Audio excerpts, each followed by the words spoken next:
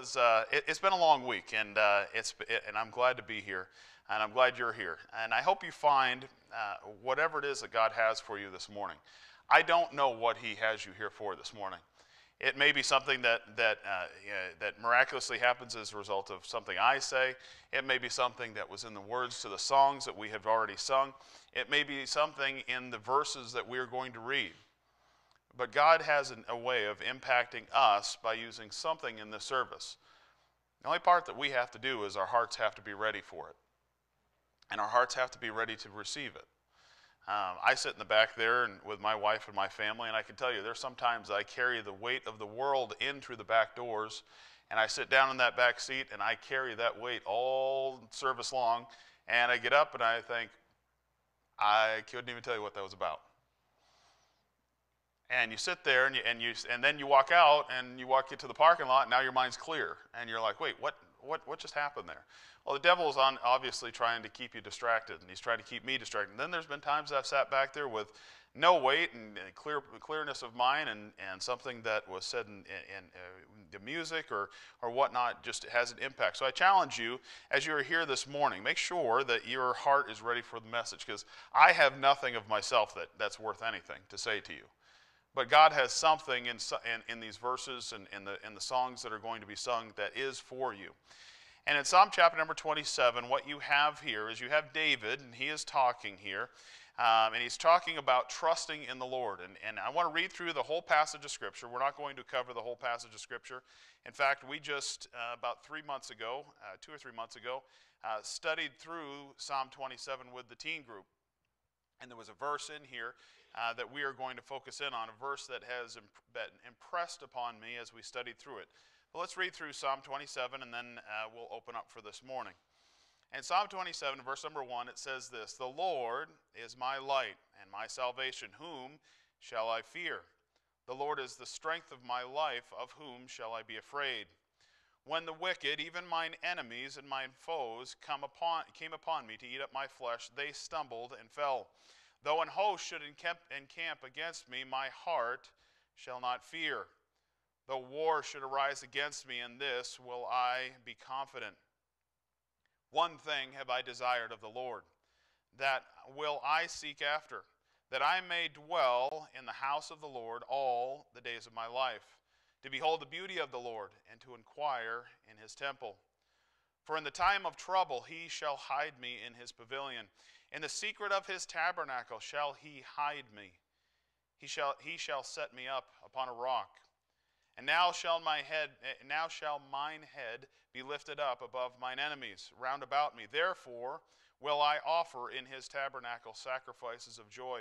I will sing, yea, I will sing praises unto the Lord.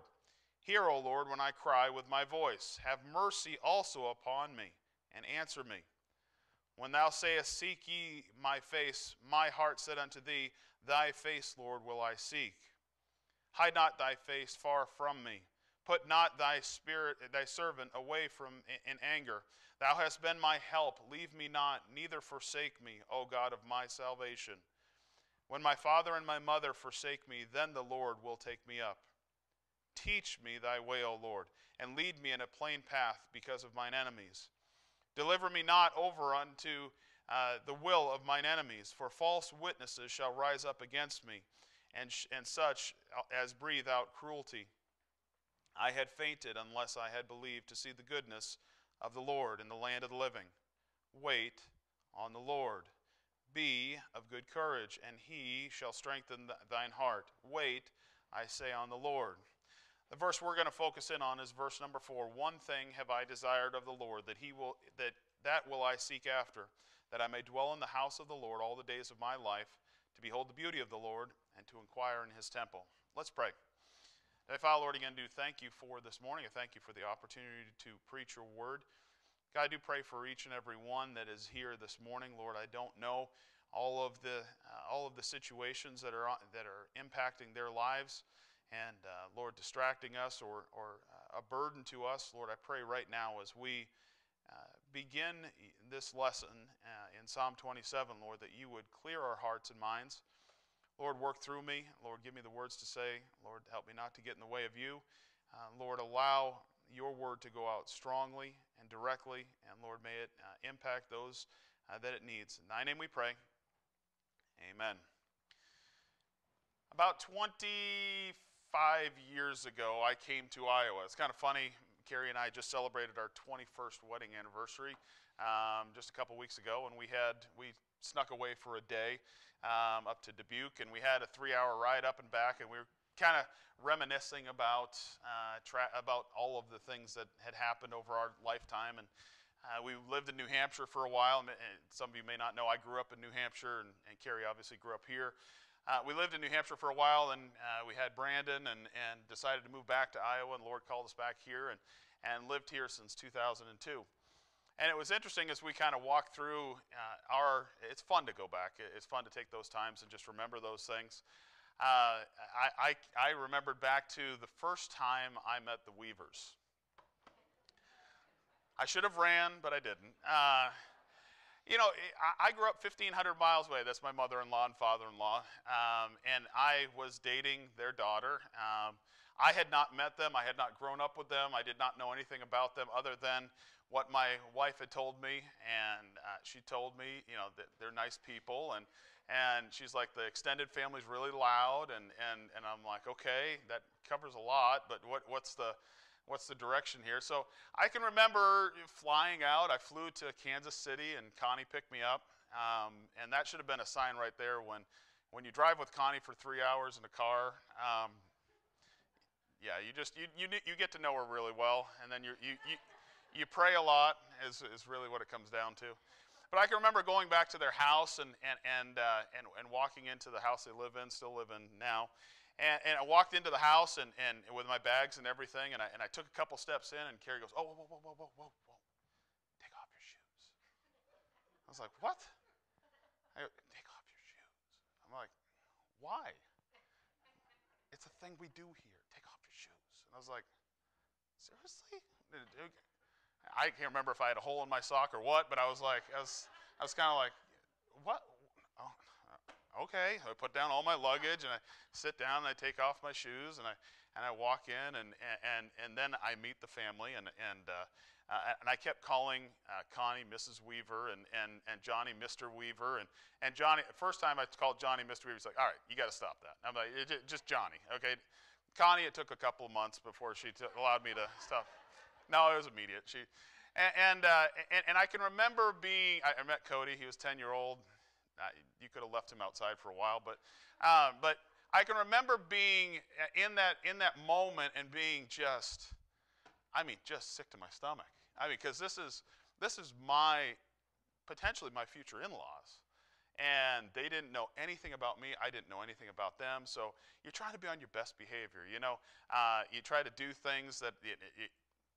You take all the things that your mom and dad have taught you over the years to do, and you're like, okay, I've got to do every one of these things. And you make sure you're polite, you make sure you clean up after yourself, you make sure you do all these different things. But Connie and John did a great job. They tried to make me feel as comfortable as possible. My first week here, I never felt comfortable because it wasn't home to me. I felt we spent time with Carrie. Funny story. I flew into Kansas City. We drove by the bypass and everything. I never saw Des Moines. Carrie had always told me she lived near Des Moines, but I never saw Des Moines. Then she said, "We're going to go out to eat." And I was like, "Great, let's go out to eat." We went to Checkerboard in Pleasantville. So my whole perception of what Iowa was for like a week was, there's nothing here. There's nothing here. And then I realized there actually is a city, and I was amazed. But I can remember being uncomfortable. Now, fast forward in life, about 10 years ago, I had this revelation. Sunday afternoons, John and Connie and our family, we always get together for Sunday dinner. We've done it ever since we moved back, whether it's at John and Connie's house or we go out to eat. We went over to their house, and John and Connie said, "Hey, we're gonna grill out. You guys can come over and relax." And great. So I walked over into their house, kicked off my shoes. I walked over, and Johnny keeps whole milk in the fridge, AE whole milk. We don't keep that at our house. I don't know why, but apparently I don't know. We don't have it. It's not on the Weight Watchers or whatever plan that I'm supposed to be on. But Johnny has whole milk. So I walked to the cabinet, grabbed a glass, and walked over to the fridge, opened up the fridge, and I grabbed the whole milk, and I filled up my cup all the way to the top. I put the cap back on, I put it down, shoved it in the fridge, shut the fridge, and I thought, well, I'm getting milk, so I might as well get something salty or some crackers or something. So I walked over to the cupboard, I swing the cupboard open, and sure enough, there's a sleeve of saltines or Ritz crackers there, and I was like, sweet. You got to have appetizers before you eat, because you got to eat responsibly, so you eat that first. So you eat those, so I grabbed those, and I sat down, and I began to eat. And I sat down on the couch, and I was like, well, the NASCAR race is on, so I grabbed the controller, I turned on the TV, and I'm sitting there, and all of a sudden I was like, whoa. I didn't ask anybody for anything. And everybody was perfectly fine. Like Connie didn't flip out on me, or Johnny didn't say, hey, that's my TV, put down the remote, or anything like that. Why? What changed? What changed is that we're family now, and they're stuck with me. So I don't have to do all the things. No, I still have to do those things. But I became comfortable in their house. It's a place of love. It's a place of family. It's a place of joining together. It's a place of safety. It's a place of all of those things. And in that moment, I had a realization. I'm like, you know what? This is part of my home. And that was a revelation. And you think that's not, what's the big deal about it? It's a big deal. When someone, when someone, you're comfortable in their house and when you're not. You do. You know when you get to a point where you can walk into the house and grab whatever you want, and they honestly don't care, because you're family or whatnot. You feel relaxed in that moment. And it was in that moment that I sat back and I was like, wow, I really have gotten comfortable with this family. I really do feel loved. I really do feel like we are family. And even now, as Carrie and I were talking at 21 years, it's hard for me to remember a time when they weren't my family. And that's weird for me. 21 years or 22 years of my life, I didn't know them. But here they are, they're now my family. Now, in Psalm chapter number 27, David is talking here. Now, let's go through who David is. David is the king of Israel at this time. He's known as the man after God's own heart. He is under physical attack, meaning that if you read through the passages of Scripture, when he talks about mine enemies, he's talking about two different enemies here. He's talking about physical enemies, where people are trying to kill him, and armies that are trying to overthrow him. And he's also talking about spiritual enemies, where you're talking about the devil, and you're talking about the attacks of the devil, and he goes through all of those things. And if a man is known as, and God calls him a man after his own heart, well, we better listen to what he has to say. And in verse number 4, he says this. He says, one thing have I desired of the Lord. Now, if this man, who is a man after God's own heart, says this, one thing that I've desired, and what is that one thing he's desired? That will I seek after, meaning that he's going to not only desire it, but he's going to seek it, that I may dwell in the house of the Lord all the days of my life, to behold the beauty of the Lord, and to inquire in his temple. Well, let's go over what desire means. A desire is a strong feeling to have something, and David desires of the Lord this one thing. And not only does he desire it, but he seeks it. And what is it? It's the presence of God. Number one here we have dwelling in the house of the Lord all the days of his life. He wants to live. He wants to dwell in the house of the Lord. Well, what is the house of the Lord? Well, there is a physical, we call the church the house of God. Now, that is, we could apply this verse to that, but that's not really what it's talking about. Devil, and you're talking, you could say that. You could say that you need to be a part of a house of God, and I could see that, but that's not necessarily what this is talking about. And why do we not desire this? It's interesting if you start looking at about. Dwelling in the house of the Lord is a relationship that we have with God. What David talks about here, and he says, to dwell in the house of the Lord. Let me ask you something. And in that relationship, we are walking with him, and we can see do you dwell in the house of the Lord? Do we dwell in the house of the Lord? His working, and in the idea that we are walking with Him. And why not? Many times we don't have the desire to dwell in the house of the Lord. We are blind to what is actually in the house of the Lord. If you think of it this way, salvation and the point of salvation, what that implies. The unsaved don't know what the house of the Lord is. And what is their perception of the house of the Lord? Or their perception of salvation or a relationship with you? The unsaved many times have a distorted view of what being a Christian or being involved in a relationship with God is. They may view the house of the Lord as a prison to keep you away from doing the things you desire that you want to do. The unknown of not knowing what it means to be in the family of God. Now, the idea here first is to dwell in the house of the Lord. To dwell is not to just exist in the house of the Lord. To dwell is the idea of you're so comfortable in your relationship with God, and your relationship with Him is one that you dwell in that place. You desire to be close to that place. You desire to be in that relationship.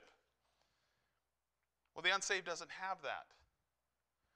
The unsaved, if you're here this morning and you sit here and you look at the Bible as a big rule book, and you look at the Bible at this church as a place, you are lacking the understanding of what actually is the house of the Lord and what it means to be in a relationship with the Lord. Many times, thus, that are saved, we're blinded by our own sin. Sin has caused us to overlook or to forget what it means to live or dwell in the house of God. What does it mean to live in the house of God? It means to be a child of God in His family and walking with Him, seeing His goodness. What is in the house of the Lord or in a relationship with God? I'll tell you what it is. It's love, it's joy, it's peace, it's long-suffering, it's forgiveness, it's contentment, it's gentleness, it's safety. None of that has anything to do with things, a place. But what it does say, it's everything that we want in life. If you look at the world, what does the world desire? The world desires contentment. The world desires love. The world desires joy and peace. The world desires to know that what is going on in their life is what should be. We as Christians need to be a better promoter of what the house of God is, or relationship of God is. God has been good to us. We need to share this. We need to show this. When someone is in need, we need to share this. And when you are being blessed, you need to share this. You have to remember something. And this is something that is said many times, but I don't think we catch it many times. If you could say application to that, we have to. It's our job. I just described to you in my early illustration here of going to John and Connie's house. That should have put a thought in your mind of, man, that's really welcoming. I can't believe they let him go into his fridge like that and take all their food. And you think about that, but you know what you think of? You think of, wow, that's really special. That's really neat. That's a neat relationship that we have. If we don't share the goodness of God is not going to be shared. My challenge to us this morning is, David here is desiring and he's seeking after that he wants to dwell in the house of the Lord. And he's begging God of that, and he's begging God to do that. Well, what else is in this house of the Lord, and what else is in this relationship with God? And please don't confuse the two. Dwelling in the house of the Lord and relationship are the same thing here. And in the next part of the verse, it says this. It says, I may dwell in the house of the Lord all the days of my life, to behold the beauty of the Lord. Now that's an interesting thought, to behold the beauty of the Lord. Now, number one, you have to be in a relationship with God, or you have to be in the house of God. You have to have that close communion. But now you have to be in a close enough relationship to behold the beauty of God. Now, Pastor Scott gets up here and he talks about, he always gives you those phrases, and he starts the phrase, and then a lot of you will say the phrases. I know like half of them. Half of them I've never heard of. Must be an Iowa thing, and that's fine. But I'm sure many of you have heard this one. Beauty is in the... Hey, I know that you guys got it. Good job. I feel like I succeeded with something today. Okay, good. So we have beauty being in the eye of the beholder. Now, what does that actually mean? That means that something that somebody sees, someone may look at it in a different light, but they see it as beautiful. Now, I will say this. I'm going to embarrass my wife here a little bit. 21 years of marriage. Okay. I can remember when I first met Carrie, and I had a friend, a kid that I grew up with that was down at school, and we met Carrie and one of her friends, and I can remember us talking, and I can remember us talking about them, and Greg, my friend, turns to me and says, "Hey, I think I want to date her friend Heather," and I said, "Well, I think I'd like to date Carrie." She knew nothing about this. And then we both looked at each other. We started laughing. We go, "We don't got a prayer. Those girls ain't gonna date a." I look like a homeless man most of the time. And Carrie looked past that, all of that, and thought, "Wow, this kid actually, if he dresses correctly and dresses like an adult, he might actually turn into something." So thankful for that. Now that beauty that I beheld then is different than the beauty that I behold now. Now, not because we've changed, but we have. There's different aspects of her beauty that I've held on to. The moment that we got married, there's a different beauty there. The moment that I saw on her face when she held our first child with Brandon and all of our children. The moment that I saw her take time with them to teach them. The moment that I observed her in her relationship with them, and to be a mother and to be a need for her husband. The moment that I needed to turn to her for my support and love, and I saw a different view of her beauty. And even now, we got a dog, and she's told me for years we'll never have a dog. And it sounds stupid, but she loves that dog now. And the dog is a part of our family, and there's a difference there, that beholding of that. See, God cannot show us his complete beauty all at once. Because there's a couple of problems with it. If he shows us everything at once, we're not going to be able to grasp it. We're not going to be able to grasp the totality of it. And we don't need it at that point. If you look in this passage, David is saying, to behold the beauty of the Lord. The beauty of God is revealed in the moment that we need it. And the aspect of God and his beauty is revealed in that moment. Well, what are we talking about? What is the beauty of God? Well, he's our Savior. The beauty that it holds in that he is our Savior. He is our Father. He loves us as his child. He is the creator of all and in charge of everything. He is the supplier of all things. He is a master of everything. He is a provider of us, not only physically but emotionally. He is a healer of those who need to be healed in sickness, whether mental or physical. He is also our sanctification. See, if God sat up there and showed you all of those things at once, you would not be able to behold those things. Because the only thing you needed was, maybe at the beginning, was salvation. But like an onion, as you dig in deeper, you find out that there's more layers to God. And as you begin to live this life, you begin to find out he's many different things. And in each of those things, his beauty is shown. And just like a stupid college kid that beheld the beauty of a pretty girl walking by campus and was like, you have that moment where you need that beauty of God, that preference or that attitude or that example of God. We could not take in the whole beauty at the beginning because we could not grasp it or appreciate it completely. We serve a beautiful God who is everything we need.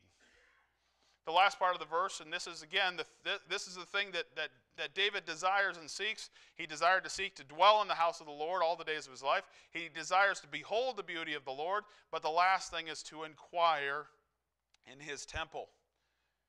If you look back in this time, David had to go to an actual physical temple to offer sacrifice, or to have the high priest offer sacrifices in the holiest of holies. David could not go into the Holy of Holies. It was only reserved for the high priests. And he could not access that. And when it talks about that he's inquiring in the temple, his desire is that continual relationship where he is actually communicating with God. At the crucifixion, all of that changed. And when the veil of the temple was rent in two, now we have that access. We have that undeniable access to God 24/7 without having to go to someone, someplace, something in order to offer our sacrifice or offer our prayers to God. I will say this much. It doesn't mean that this place that we sit in is not special. There's times that I have come up here in a moment of need or want and have sat in here in a completely dark auditorium and sat in a pew and prayed. There's nothing special. God doesn't necessarily answer my prayer here more than on the road or at my house. But there is a specialness to be here. But we need to inquire. We need to pray. And we need to realize how special prayer is and that gift of prayer is to us. We need to take the time. We need to spend the time. We need to schedule the time. We need to take the time. I always tell the teenagers, I'm like, if you always have time to pray. And someone will always say, well, I'm busy. I'm busy. I got a lot going on in life. Like, you're a teenager. You got nothing going on in life. You got a job. You got bills. Come on. And they'll say, well, I'm really busy. I'm working like 40 hours a week. And I'm like, whoa. Wow. So much. And then somebody will be like, well, I worked overtime and I got 45, 50 hours a week. I'm like, good. Now do that for about 20 years and then come talk to us. I always tell the teenagers, and I always pick on them a little bit, there's a little app on if you have a smartphone or as old people call it, a dumb phone, one of the two. You look at your apps on your phone. I always say, hey, open up your phones to this, and I'll open up to your settings and look at what's your screen time. Screen time for the last week. Tell me, what's the number one app that you looked at? Now tell me again you don't have time. Tell me again about all the series that you're watching or sports that you're watching, and then tell me again that you don't have time.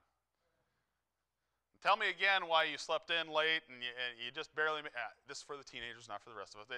You slept in late and just made it to work on time and didn't get that shower in and you made it to work, but you missed your time.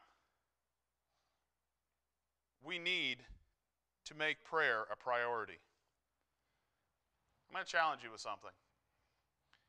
If prayer is awkward, then you don't have a relationship with God or a good relationship with God. You say, Adam, that's kind of bold to say that. I mean, how could you say that? Well, I'll tell you this much. If it's awkward for me to talk with my wife, do you think I have a good relationship with her? Or if I don't talk to her for weeks, days, months, what happens to that relationship? There is no relationship. We may physically be married and you may be spiritually saved, but you do not have an active relationship.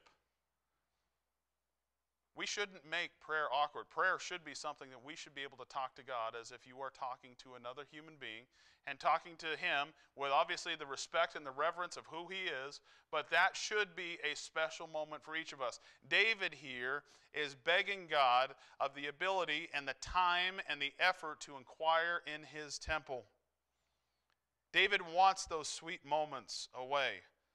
He wants those private moments. And I'm going to tell you something, guys, if everyone here. In the moments of prayer, you are going to find God's goodness and His specialness that you will not be able to experience from any one person or anything in this world. There's a